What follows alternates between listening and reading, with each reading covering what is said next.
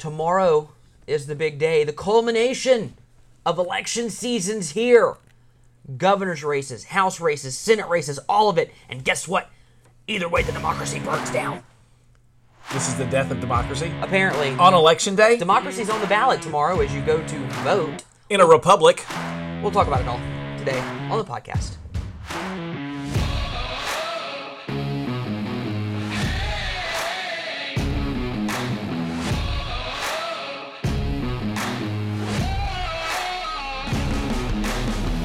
Welcome into the fastest growing conservative podcast in the state of South Carolina, the Palmetto Family Matters Podcast. Justin Hall, Dave Wilson with you here. Best show of the year, calling it now. Why? Because it's nerd time. If you are ready for election season, like we are, my word, the notes, the things that are all over our screens, looking at polling information, this is like Nerdfest 2022. Love it. And you get to be a part of that because we're going to go through some really exciting. I think this is probably encouraging news. Is this the most consequential election of our lifetime? It's always the most consequential election of our lifetime. Every time we have an election, it's the most consequential. But your life could depend on it.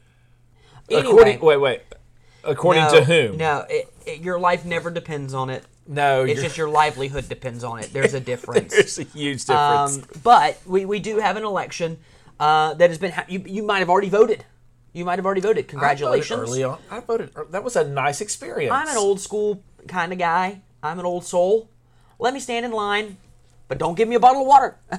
And let me vote in person. But again, I live in a small rural town where I can, on election day, if I wait in line for 10 minutes, we're busy. Yeah. So I'm gonna go in the morning. And I went hang out. to lunch with my son last week. The polling place was 3 blocks from Zesto. Zesto, West Columbia, under the giant cone. There you go. City. So it was like, free plug, Pete. Hey, here you go.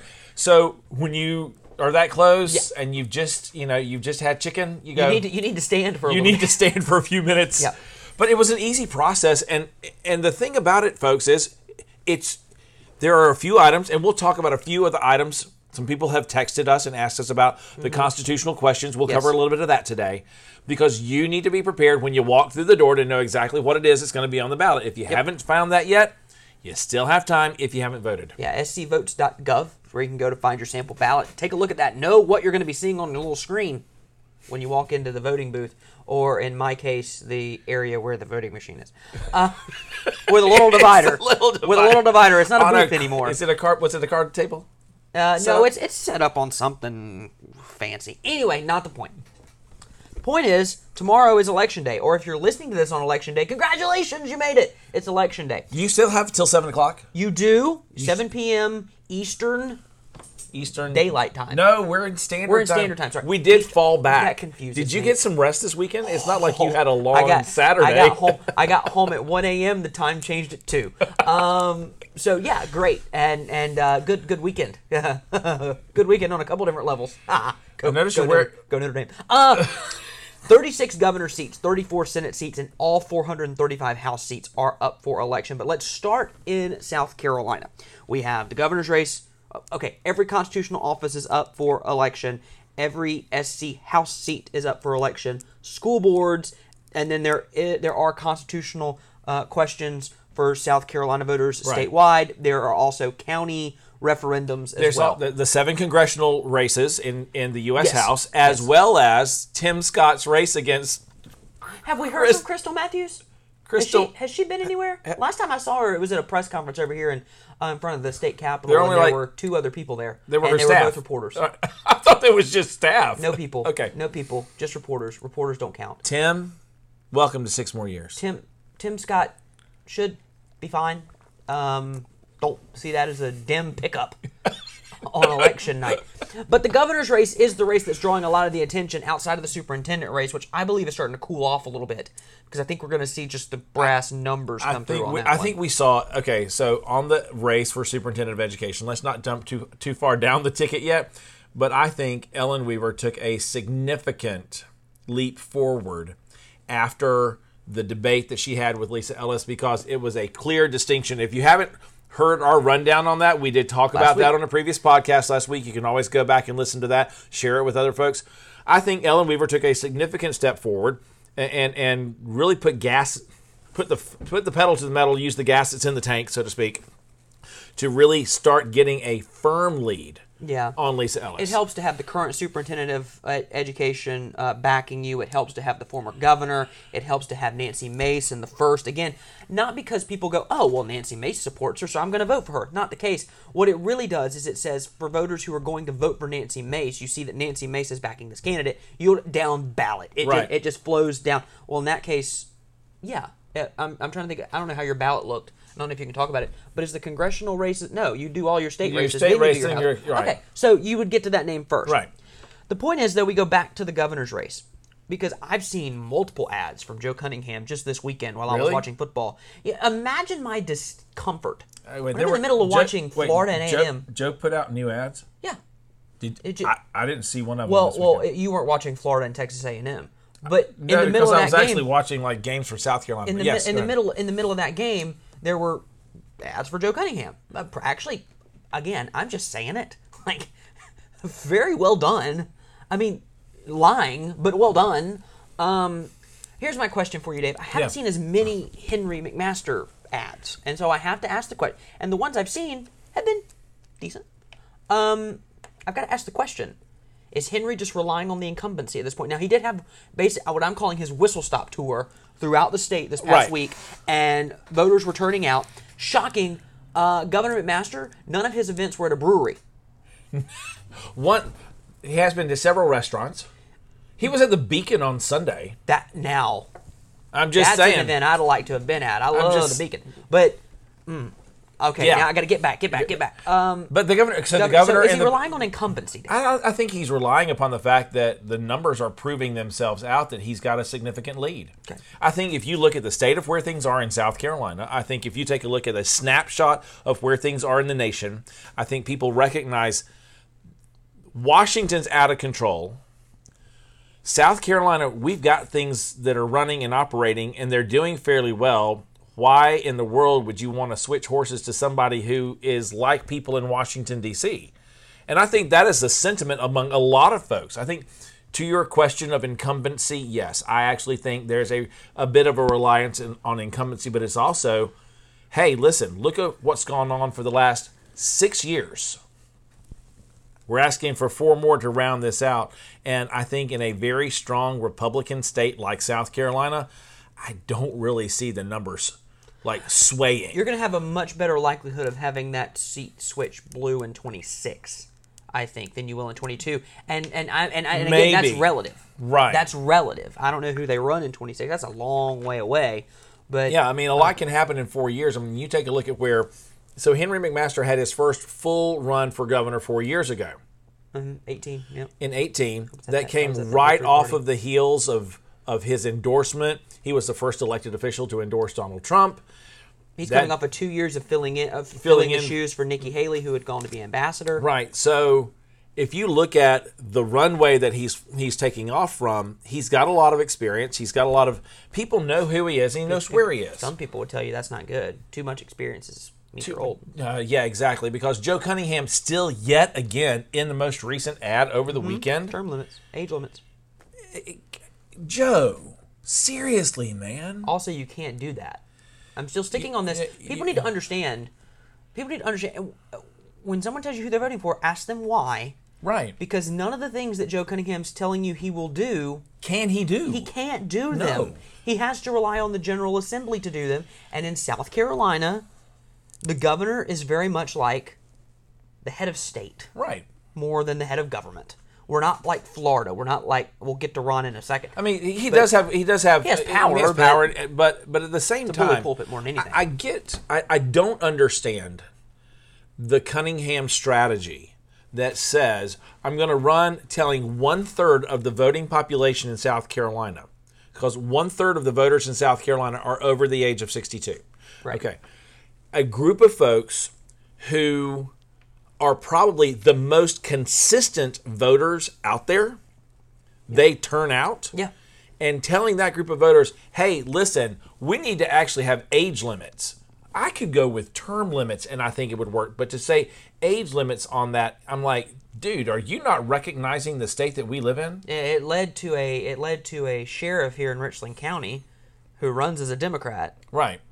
endorsing Henry McMaster. Sheriff Leon Lott in Richland County. We're in Columbia, South Carolina. We're in the capital city. It's in Richland County. Richland County Sheriff Leon Lott comes out endorsing Henry McMaster. Partially because he's got a long-standing relationship with Henry McMaster. He knows who Henry McMaster is. And I think to your question about incumbency, I think people know who Henry McMaster is. We don't really know who Joe Cunningham is. No. He was a congressman one term, 2 years, and he got outed by Nancy Mason 2020. Which I find very ironic that he also wants to turn around and say, if we don't have a winning season, we fire our coach, and you got fired after the first round. Yeah, you got fired.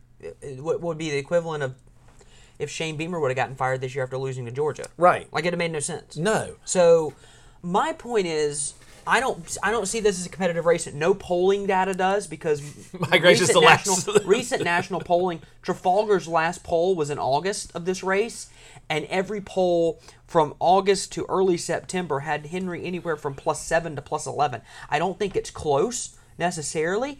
Now, there is, for me, it's just like going into a football game when I watch South Carolina. I feel confident heading in sometimes, very rarely lately, but sometimes. And I was about to say. And you get to the, but then there's always the nervous energy. There's always the anxiousness. And so what I'm seeing here is I feel that starting to tick up over the last couple of hours as we move toward Election Day.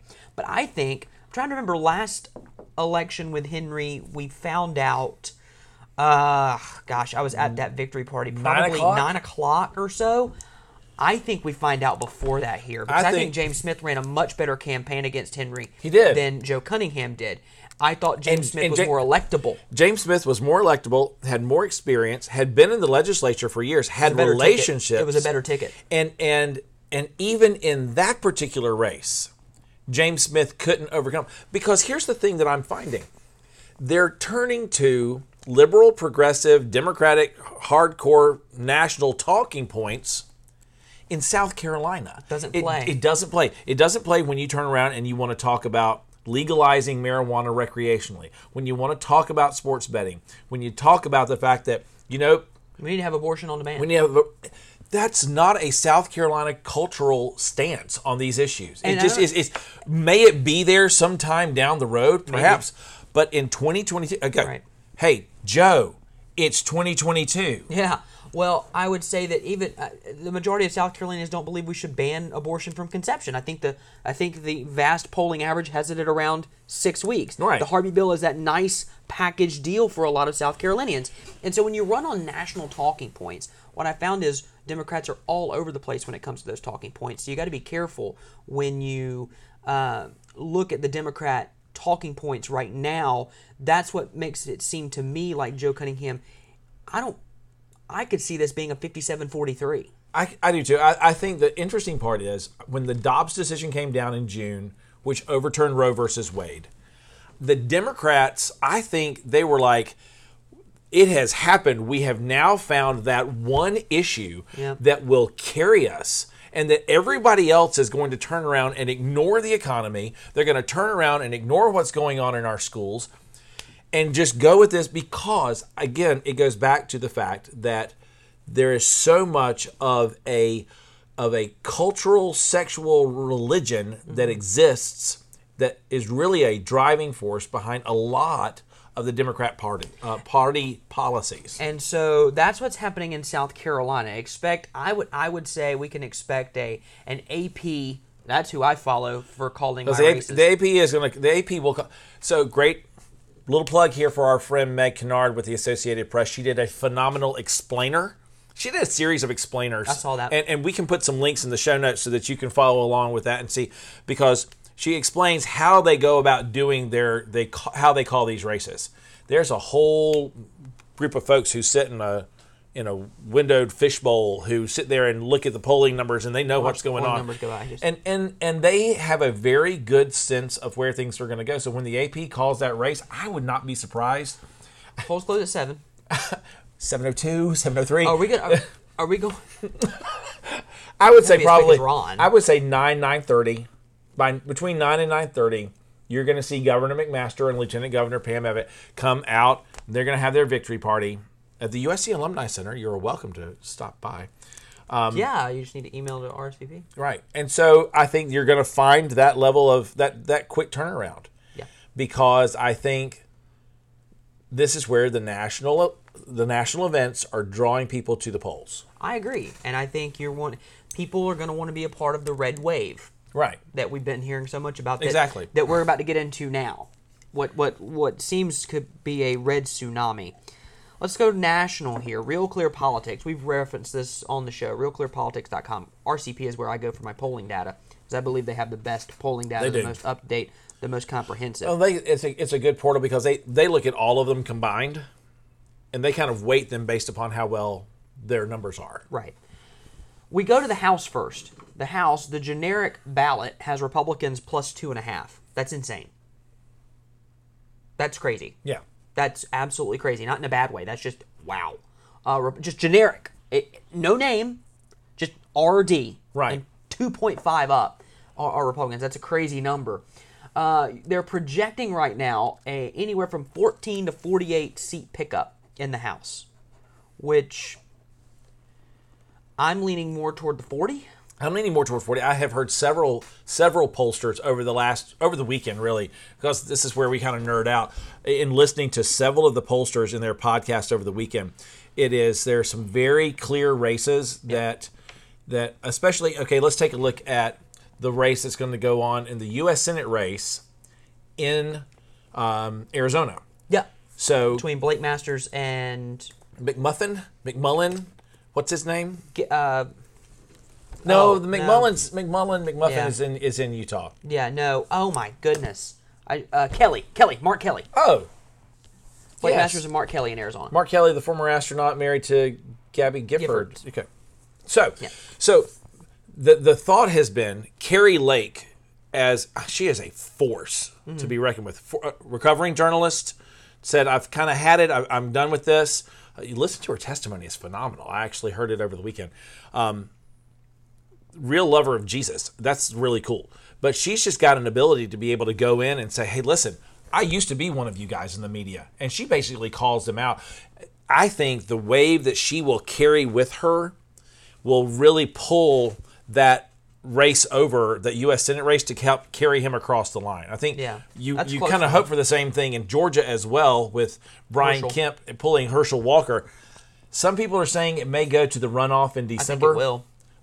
It's close. If it's going to be that close, then... Right now, Walker is up 0.5 in the polling data. That would tell you that it's probably going to run It's within the margin of error, so... Yeah. Possibility of a runoff. So again, but on that front, you can't play dumb on this one. So many Republicans, last time around when there was a runoff... Well, we can't compare the two. This runoff would be totally different. But they didn't show up last time. Somebody told them. Because there was a president who told them not to. And I'm serious. That is the most infuriating part of 45's presidency to me. Republicans lost the Senate. Yes. Because of that. Because they were told your vote doesn't even matter. Your vote doesn't even count. Your vote sent it to a runoff. Right. So of course it matters. Well, and that's the place where you've got to pay attention. And I teach, as some of you know, I teach a government class. And I tell my students straight up, if you don't register to vote, if you're old enough to register to vote and you don't register for vote, I will fail you. Straight up. If you don't show up to vote, I'll fail you. Straight up. Because the reality is, this is your part. This is the democratic process at work in a republic, where you have a responsibility to actually show up and make a statement about who you want to represent you. Again, not to beat the dead horse, but 5 out of 6 people in South Carolina didn't show up for the primaries back in June. It is time to make sure that you and your neighbors and your friends and the folks who sit next to you at your pew at church are heading to the polls. If you haven't gone to the polls already in early voting, to show up on Tuesday. Polls are open from 7 a.m. to 7 p.m. 227 to 174 is what it's looking like in the House based on these projections. Republicans will wildly take the House. Here's what I love is, we'll get the reaction later, people are saying that if the Republicans win the House, it's going to be like a Nazi takeover with Kevin McCarthy as the black boot in the House. Here's the part that really frustrates me about this. That phrase comes from a South Carolinian. It was Representative James Clyburn, who is the majority whip right now. So he's the number 3 guy in the Democratic Party, number 3 guy in the House right now, who makes that comment. It is time to stop with this level of the divisiveness that's going on, because all it's doing, you're demonizing every other side. Well, we're at the point now, again, where it's no longer about the MAGA Republicans or the mega MAGA Republicans. Or the ultra mega MAGA Republicans. Or the ultra mega MAGA super duper soaker Republicans, right? Like Bounty. They have super duper? Sure, why not? Okay, big roll. We're the quilted quicker picker upper. You have this divisive rhetoric that now forms everyone into one camp. I don't know. I think our days of wanting a balanced electorate and political realm are long gone, in my opinion. I believe we're going to drift further and further apart. 227 to 174 in the House. Based on the 3 Senate pickups, RCP is projecting that the Republicans will pick up Blake Masters in Arizona, Adam Laxalt in Nevada. That seat turns red. Herschel Walker, they're projecting him to win in a runoff in Georgia. So that's 3 pickups. They're saying Mehmet Oz will hold the Senate seat in Pennsylvania as well. Pennsylvania appears to be the national bellwether for a lot of folks. It is the epicenter of American politics, or at least it was this past weekend, because you had 3 presidents of the United States appearing in the state of Pennsylvania. The Keystone State saw a lot of folks because not only did you have Joe Biden up there, good old Joe from Scranton. I'm going to hold my microphone. You had former President Barack Obama, which is interesting, and I want to get into this because and Donald Trump was also there. Trump was also there. Was he campaigning for Mehmet Oz? Or was he just campaigning for 24? Good question. Well, I think we know the answer. But Obama made some. He's shifting his style. Remember President Obama back in what was it? 08? I'm not going to be the president of red states or blue states. I'm the president of the United States. Right? He said that. Right. And he thought, no, don't see it. Then he ran against Romney in 2012, and that's a laugher. I mean, we had a guy running in the conservative ticket that creased his jeans. I forgot about that. So sorry. He still fully effacing joke at I attended a little summit in Washington when I was there back in January of 2021. Was it January 2021? No, it was January 2022. Wow, time. The passage of time. January 2022, Tim Scott held a little education summit with a few other senators, and he was one of them. And Romney, that's right. Romney kind of walked in late. And Romney walked in very late and then left really early. And so Tim said that the Biden administration is building back broker. And Romney made the joke about how that doesn't sound like correct English. And Tim says, well, down in the South, that's how it makes sense to us. And everyone laughs because Senator Scott. And then Romney goes, well, I guess I still don't understand the Southern way of saying. And he like totally bashed himself for how he performed in the South in 2012. No, Mitt Romney, you do not understand the South. But we don't crease our jeans. But President Obama has shifted the way he's speaking. I'm going to play you 2 clips. Okay. The first one is in Wisconsin. Okay. The second one was in Pennsylvania this past weekend. But listen to the Are you rhetoric. playing these cold for me today? Yes. Okay. This is the Play It Cold segment. Listen to the rhetoric, listen to the tone and the tenor. Okay. And compare that to the President Obama you remember wearing the tan suit inside the White House, okay? Okay. Just remember that as we play these 2 clips. Some of your parents are on Social Security. Some of your grandparents are on Social Security. You know why they have Social Security? Because they worked for it. They worked hard jobs for it. They have chapped hands for it. They had long hours and sore backs and bad knees to get that Social Security. And if Ron Johnson does not understand that, if he understands giving tax breaks for private planes more than he understands making sure that seniors who've worked all their lives are able to retire with dignity and respect, he's not the person who's thinking about you and knows you and sees you, and he should not be your senator from Wisconsin. The kind of slash and burn politics that we're seeing right now, that doesn't have to be who we are. We can be better. And it has nothing to do, by the way, with political correctness or being too woke. It's about fundamental values that my grandparents from Kansas taught me. Values I grew up with, values you grew up with, values we try to teach our kids, values we learn in churches and mosques and synagogues and temples, honesty, fairness, opportunity, hard work, values that Josh Shapiro and John Fetterman stand for, values that Joe Biden stands for, values that were enshrined in our founding documents a few miles from here, a clarion call for freedom and equality that Philly's own Liberty Bell represents. That's what America stands for. That's who we are. So if you I remember when a politician would yell as president and people got mad at him. Former President Obama, his time in the sun is set in being president, but he's certainly the orchestrator of the Democratic Party as it stands right now. It's very interesting when you look at the age of Barack Obama. Barack Obama will be having an impact on national politics well beyond his years in the White House. Yeah. When Ronald Reagan left, he was nearly 80. When George H.W. Bush left, he was in his 70s. Donald Trump's in his mid-70s now. President Biden will be 172. I hope not. He's 165 now. Oh, that's just true. Okay.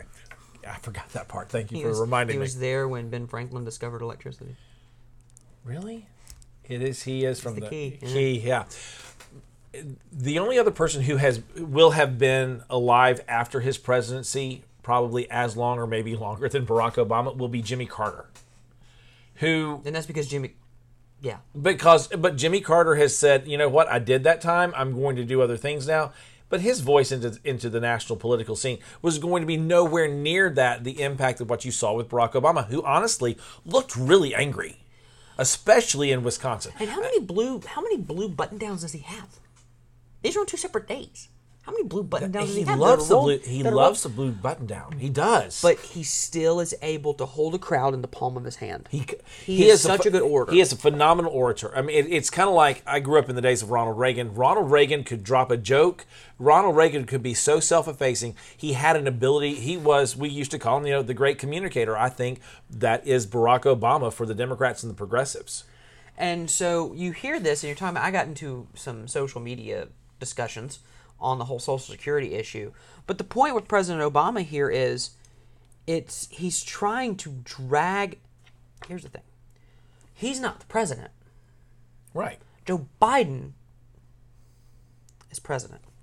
Yes, he is. Joe Biden's polling below 40. Joe Biden today, new poll numbers from Trafalgar this morning, had Biden at 39%. So he's polling under 40.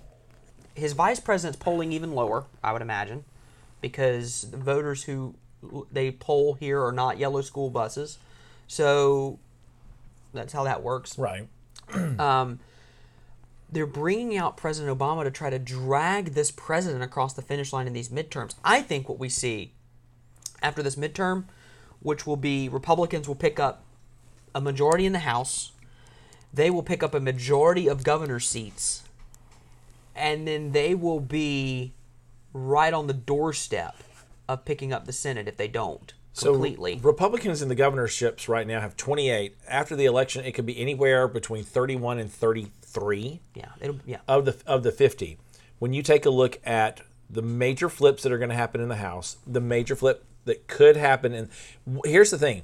1 vote lead in the majority in the Senate changes everything.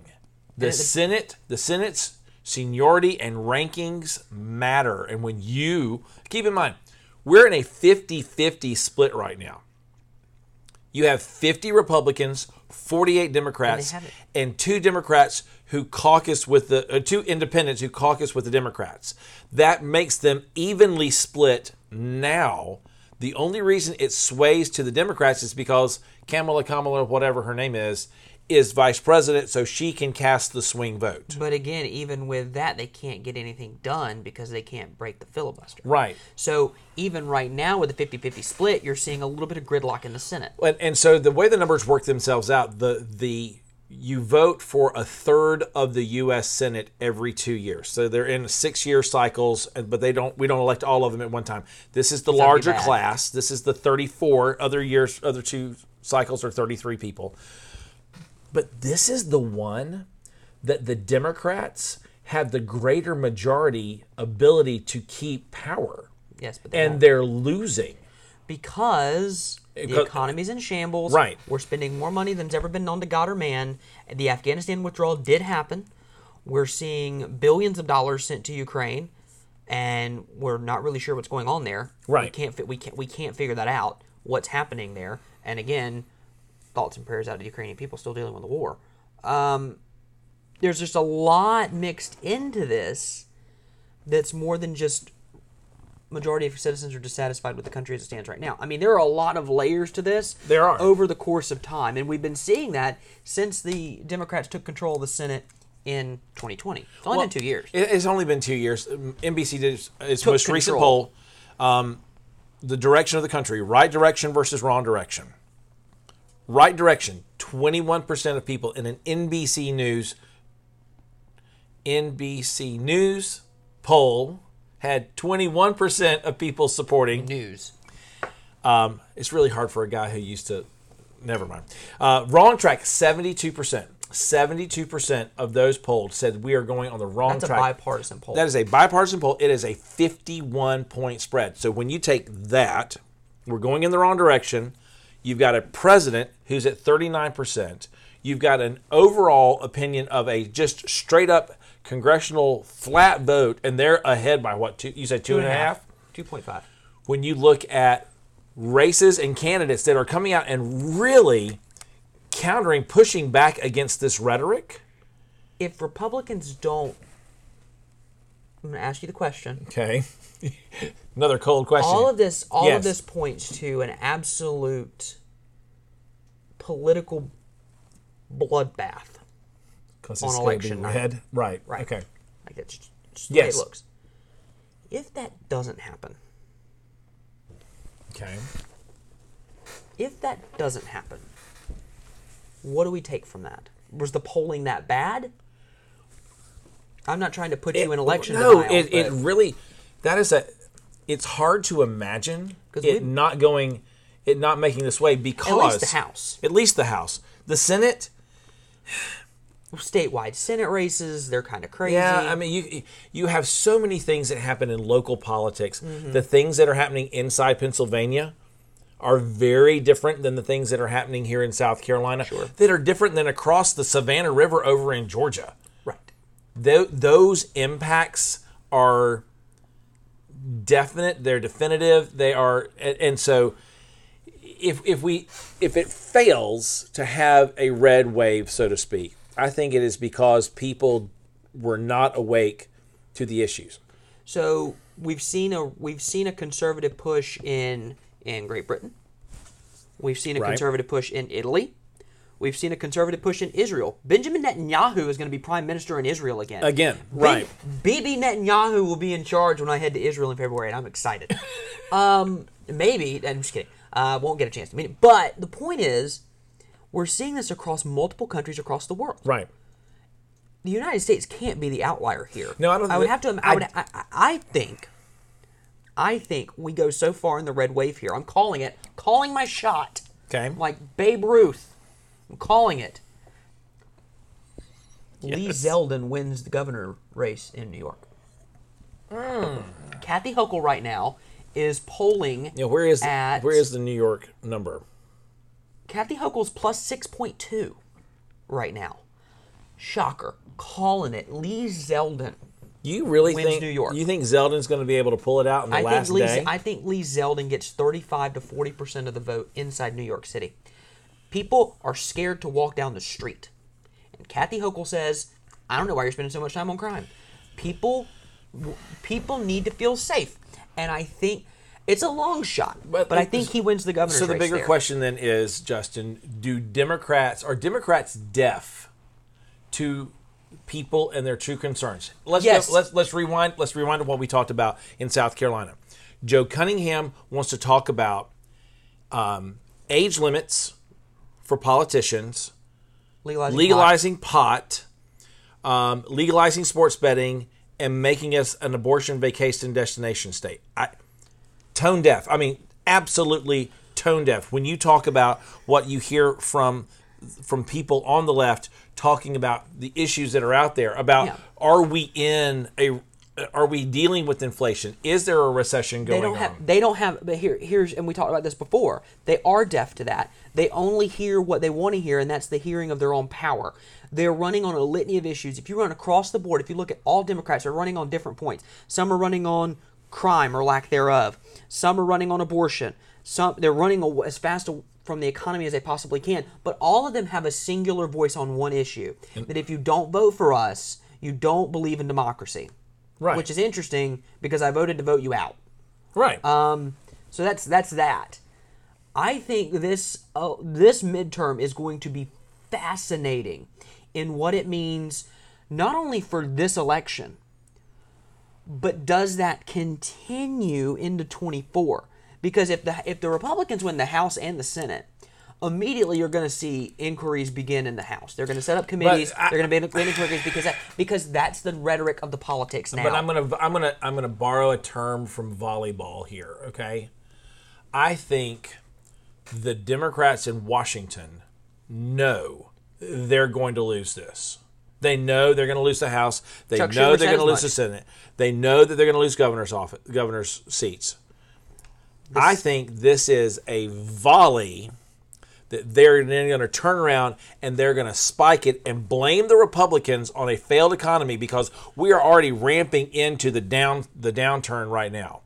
We're already feeling that right now. You feel it when you go to the grocery store. But I know that's the strategy. But ultimately, that's going to rest with the president when it comes to a presidential election. It does, and I think that he will try, just like we've been hearing Democrats do in this entire cycle. They're going to try to turn around and say they're going to play the projection game, which is we're going to blame you for all the things that we're doing. And we're going to make it look like you're doing it, even though we're doing it. And I'm going to throw that on you and hope that it sticks so that people don't actually see what's really going on. Well, there's also, and I wanted to get to some more clips, but I feel like this discussion's been really good, so we won't get to those today. We'll play the reactions for you later on in the week. This discussion is interesting because what I feel happens if it comes down to this view of America. Where are you viewing the country? Do you have a more optimistic view? Do you have a more pessimistic view? And again, if Republicans were to win the House and the Senate, which it appears they will, as we shift to 2024, here's what you're going to see. You're already seeing it. Democrats are sprinting away from the president. They really are. You have columnists saying President Biden shouldn't run again, and neither should Kamala, for that matter. I'm telling you. Mm-hmm. And former President Trump will be announcing next week that he's running. Senator Tom Cotton has already been telling his closest associates he's not running for president. What you're going to see is the beginning of the setup for 2024, because with the incumbent not running, because Joe Biden will not run. You already put that. You're ready when to put the incumbent doesn't run for re-election, which baffles the mind because I'm trying to think of the last time that happened. When he not that he loses, that he doesn't even run for re-election. You're going to see Democrats coalesce not behind 2, not behind 3, 1. And he's the governor of California. they're going to full go behind Gavin Newsom and for 2024. And you think they're going to throw their entire ante yes. into a governor and a state with Gavin Newsom. They want California to be the country, yes. Where they're running on abortion as a key issue, not the economy. All of the issues that they want to do. There are states in America whose environmental regulations are tied to California. Why in the world would you give up state sovereignty like that is beyond me. But I think you're right. I mean, if Joe Biden, your bet is going to be that Joe Biden does not run in 24. It'd be pointless to run. So then you have a Gavin Newsom. You have a Gavin Newsom against. I think a couple people primary Trump. Him. No. DeSantis. The sanctimonious. He did call him DeSanctimonious. It is time. Okay, it's time to stop that level of rhetoric. Run DeSanctimonious. President Trump got a pushback from a lot of conservatives over the weekend when he started the name calling. Because it's not about, and I'm just going to be frank with you, I wasn't around here. We didn't have this show. It's not about you. It's about the cause. Right. It's about putting conservative values back and getting a more optimistic view of the country. I think when you look at that, when you look at the way the progressives are viewing how they want to teach the next generation about their thoughts of America, it bothered me when I saw that over the weekend a post that somebody reposted of Lisa Ellis, who is a superintendent of education candidate here in South Carolina, talking about how much she loved Ibram X. Kendi's book on critical race theory. Oh, did you hear also at a campaign stop, someone asked her what does she fear most if her opponent wins? And basically she said, if my opponent wins, it will be the end of public education in South Carolina. Maybe it's time for us to reform some things in public education so it can actually be better. That sounds January 60, Dave. Sounds January 60. You want to change things, Dave. It is. Can't change it's November, things, sir. Election Day, November 8th is coming up, which means that we're going to have a lot that we're going to be covering. Oh, also, the Senate returns on Wednesday. As if it's not enough that we have an election. But I'll give you a quick plug as we wrap things up. This was a longer discussion, but I hope you enjoyed it. And I hope you gather some information on this, and it encourages you and informs you ahead of your vote, whether you're listening on Monday the 7th or Tuesday the 8th or beyond that. We hope that this some way enlightens you. And again, through a biblical worldview is what we try to establish here. So let me just really quickly, if you're a Christian and you're sitting at home or you're folding the laundry or you're on a walk like I'll be later, as you're listening to this and you think, why should I worry about investing my time in the temporal? I should be focused on the eternal. I understand where you're going with that. But righteousness exalts a nation. It's a proverb. King Solomon, pretty smart. Yeah. Righteousness exalts a nation. It's important for you to stand for biblical values. It is time, as someone we know very well says, maybe it's time for you to defend God. Maybe, just maybe, it's time for you to stand up against the push that we have seen that continues. Right. I think, and the assault on the family, if you will. It has been long, hard, and strong. And I think the other thing that you have to think about, too, is this. God created the establishment of society in the Bible. He created the family. He created the church. And in Exodus 18, he created the structure of government before, in Exodus 20, he gave the law in his own handwriting. The stone tablets upon which the law was written, Moses then took down and gave to the people. But that was done after the establishment of government, dividing people into groups of thousands and hundreds and fifties and tens, like a federal, state, county, and local government. Crazy how that works. Amazing. So when we think about that, it is established by God to not only maintain and create order, but so that the laws themselves could be executed at the place of where they're best, at that local level. So your involvement in politics is your involvement in a government structure which was ordained by God. So you may be one of these people who's like, well, or you may have family, if you're listening, you're probably involved in politics, but you may have family members that say, well, I don't need to be getting involved in politics. Politics is just the interfacing of people with their government. Exactly. And it's your constitutional right. It's your constitutional right, but I will go so far to say it is your biblical responsibility, because if it has been created by God and it has been done so that it can be the execution of the law in a way that can bring the most honor to Him. And human flourishing, yep. It's time to get involved. Last thing here. On Tuesday night, the Earth, Sun, and Moon will align to create a blood moon eclipse. It'll be the last total lunar eclipse till 2025. It'll be a blood moon. It will be red. It will begin at 4:10 Eastern Time and will end at approximately 7:49 Eastern Time when the moon once again emerges. Blood moon, folks. Blood moon. Wait, will the AP call that one too? I'm pretty sure they will. Get Meg Kennard on the phone, because they're gonna need to call that. Enjoy your election day. Enjoy your festivities. Quick plug: if you want to watch some election day coverage here in South Carolina with Dave and our buddy JR over at WLTX, and I'll be on with Felder. Jim Felder. So we will be having it, for those of you who live in the Midlands, on Channel 19. We will be having election night coverage at WLTX. But you can watch it everywhere. You can watch it everywhere on the WLTX app. We may even provide a link for you. WLTX.com. There you go. Or we may provide a link on the app for us. Look at that. If you want to keep up on the other things that are going on here at Palmetto Family, please, by all means, download the app, sign up for our email newsletter at palmettofamily.org. Do what you can to not only get yourself connected into what we're doing, but invite a couple of friends along too. If you're listening to this podcast, I can guarantee you this. You are one of those people who has gotten an email or a text or a phone call from somebody who says, hey, listen. Who do I vote for? Who do I vote for? That makes you what we call a grass tops. One last item for today. There are 2 ballot initiatives, 2 constitutional amendments on the South Carolina ballot this year. We did promise you that we would talk about those. These are basically, how do we turn up and expand our rainy day fund / savings accounts for the state government. It is a wise use of our resources to make sure that we have stored away resources for the rainy day when it comes. It is not anything more than, it's not a growth in government.